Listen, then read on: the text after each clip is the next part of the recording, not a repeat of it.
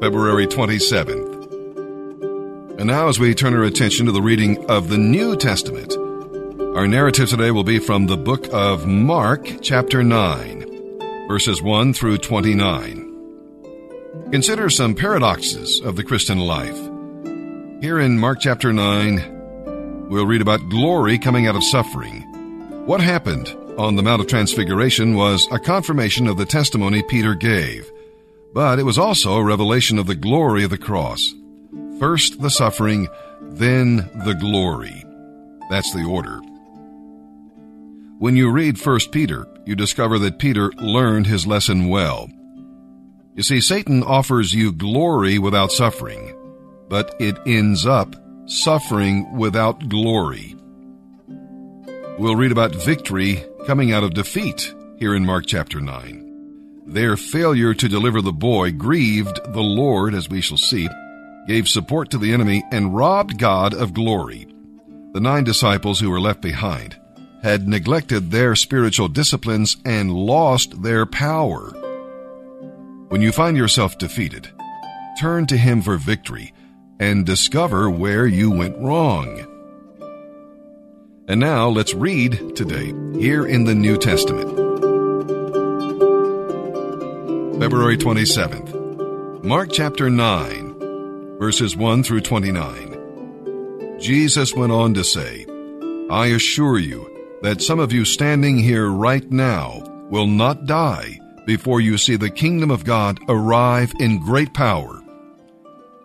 6 days later, Jesus took Peter, James, and John to the top of a mountain. No one else was there. As the men watched, Jesus' appearance changed, and his clothing became dazzling white, far whiter than any earthly process could ever make it. Then Elijah and Moses appeared and began talking with Jesus. Teacher, this is wonderful, Peter exclaimed. We will make 3 shrines, one for you, one for Moses, and one for Elijah. He didn't really know what to say, for they were all terribly afraid. Then a cloud came over them, and a voice from the cloud said, This is my beloved Son. Listen to him. Suddenly they looked around, and Moses and Elijah were gone, and only Jesus was with them. As they descended the mountainside, he told them not to tell anyone what they had seen until he, the Son of Man, had risen from the dead. So they kept it to themselves, but they often asked each other what he meant by rising from the dead. Now they began asking him, Why do teachers of religious law insist that Elijah must return before the Messiah comes? Jesus responded, Elijah is indeed coming first to set everything in order. Why then is it written in the Scriptures that the Son of Man must suffer and be treated with utter contempt? But I tell you, Elijah has already come, and he was badly mistreated, just as the Scriptures predicted. At the foot of the mountain, they found a great crowd surrounding the other disciples, as some teachers of religious law were arguing with them. The crowd watched Jesus in awe as he came toward them, and then they ran to greet him. What is all this arguing about? He asked. One of the men in the crowd spoke up and said, Teacher, I brought my son for you to heal him. He can't speak because he is possessed by an evil spirit that won't let him talk. And whenever this evil spirit seizes him, it throws him violently to the ground and makes him foam at the mouth and grind his teeth and become rigid. So I asked your disciples to cast out the evil spirit, but they couldn't do it. Jesus said to them, You faithless people, how long must I be with you until you believe? How long must I put up with you? Bring the boy to me. So they brought the boy. But when the evil spirit saw Jesus, it threw the child into a violent convulsion, and he fell to the ground, writhing and foaming at the mouth. How long has this been happening? Jesus asked the boy's father. He replied, Since he was very small. The evil spirit often makes him fall into the fire or into water, trying to kill him. Have mercy on us and help us. Do something if you can. "What do you mean, if I can?" Jesus asked. "Anything is possible if a person believes." The father instantly replied, "I do believe, but help me not to doubt." When Jesus saw that the crowd of onlookers was growing, he rebuked the evil spirit. "Spirit of deafness and muteness," he said, "I command you to come out of this child and never enter him again." Then the spirit screamed and threw the boy into another violent convulsion and left him. The boy lay there motionless, and he appeared to be dead. A murmur ran through the crowd. "He's dead." But Jesus took him by the hand and helped him to his feet, and he stood up. Afterward, when Jesus was alone in the house with his disciples, they asked him, "Why couldn't we cast out that evil spirit?" Jesus replied, "This kind can be cast out only by prayer." Psalm 43, verses 1 through 5. You know, the discouraging talk of others was a contributing factor here in this psalm and the writer of the psalm. Has God forgotten you? Where is your God? Well, the answer is in Psalm 115. Listen to God and not the foolish talk of men. What should you do when depression starts to control you? Hope in God. That's what you're to do. Look at the future and not at the past.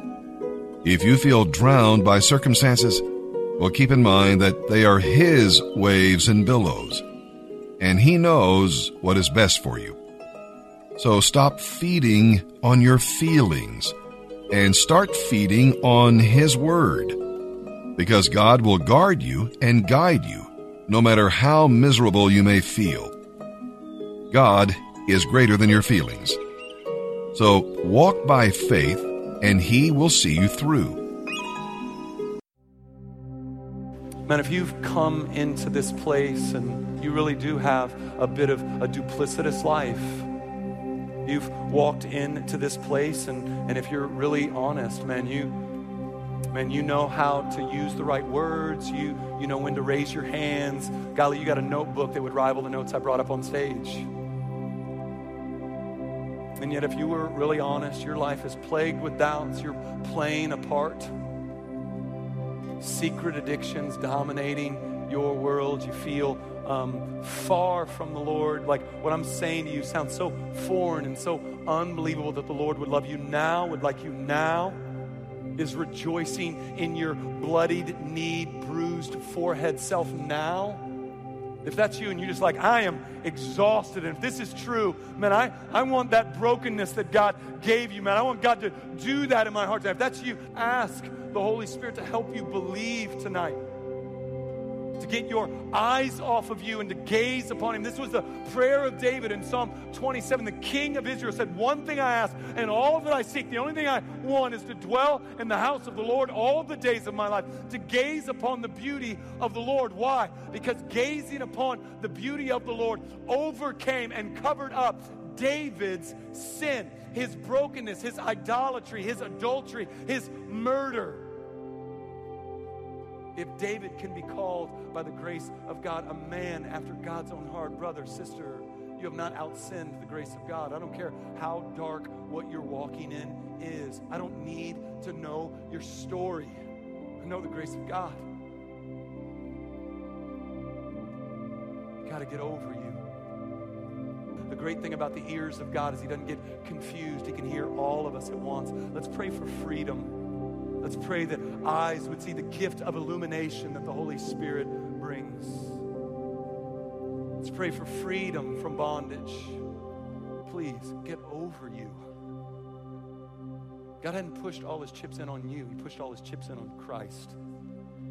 And He paid the bill in full. You don't owe anything. A picture of God's love and delight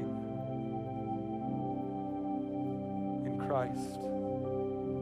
Here's the truth. We don't need motivation tonight. We need transformation. Good preachers can motivate. Only the Holy Ghost can transform.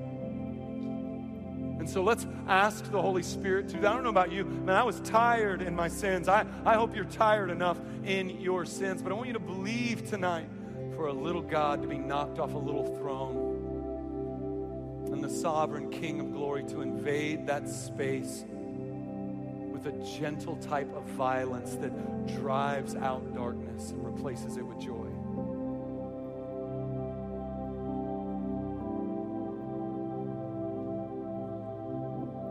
Even as you stand there, brother or sister, the fight isn't over. But to gaze upon the beauty of the Lord, to know that that is the fight, to fill our lives with what stirs our affections for Jesus, to get our eyes up, to gaze upon His beauty, to quit wallowing in self-pity, to get up, to keep chasing is what David meant when he said, lift up your eyes. Get your eyes up. This is what is happening in Colossians when he says, set your eyes on things that are above where Christ is seated. Look up. He's not too weak to cover your sins. He's not too powerless to give you victory. Father, for my brothers and sisters, thank you. I do pray tonight, Holy Spirit, that where we have walked in bloodied, where we have walked in exhausted, where we've walked in wrestling with doubt, confused because of some of the inclinations of our hearts. I pray, Father, that you would incline our hearts to gaze upon you. I pray like a deer pants for living water, that our soul would pant for you, long for you, hunger for you. Help us get more thirsty than we are for water that truly satisfies. Thank you that there's no sin with more power than your cross. Help us rest in that tonight, Jesus. We love you. We want to love you more. Help us. It's for your beautiful name. Amen. Let's worship the Lord in gladness.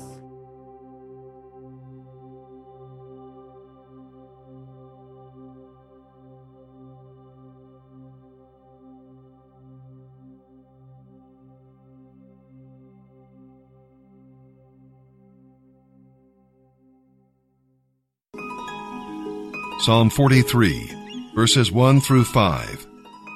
O God, take up my cause. Defend me against these ungodly people. Rescue me from these unjust liars. For you are God, my only safe haven. Why have you tossed me aside? Why must I wander around in darkness, oppressed by my enemies? Send out your light and your truth. Let them guide me. Let them lead me to your holy mountain, to the place where you live. There I will go to the altar of God, to God, the source of all my joy. I will praise you with my harp, O God, my God. Why am I discouraged? Why so sad? I will put my hope in God. I will praise him again, my Savior and my God. Proverbs chapter 10, verse 18. To hide hatred is to be a liar. To slander is to be a fool.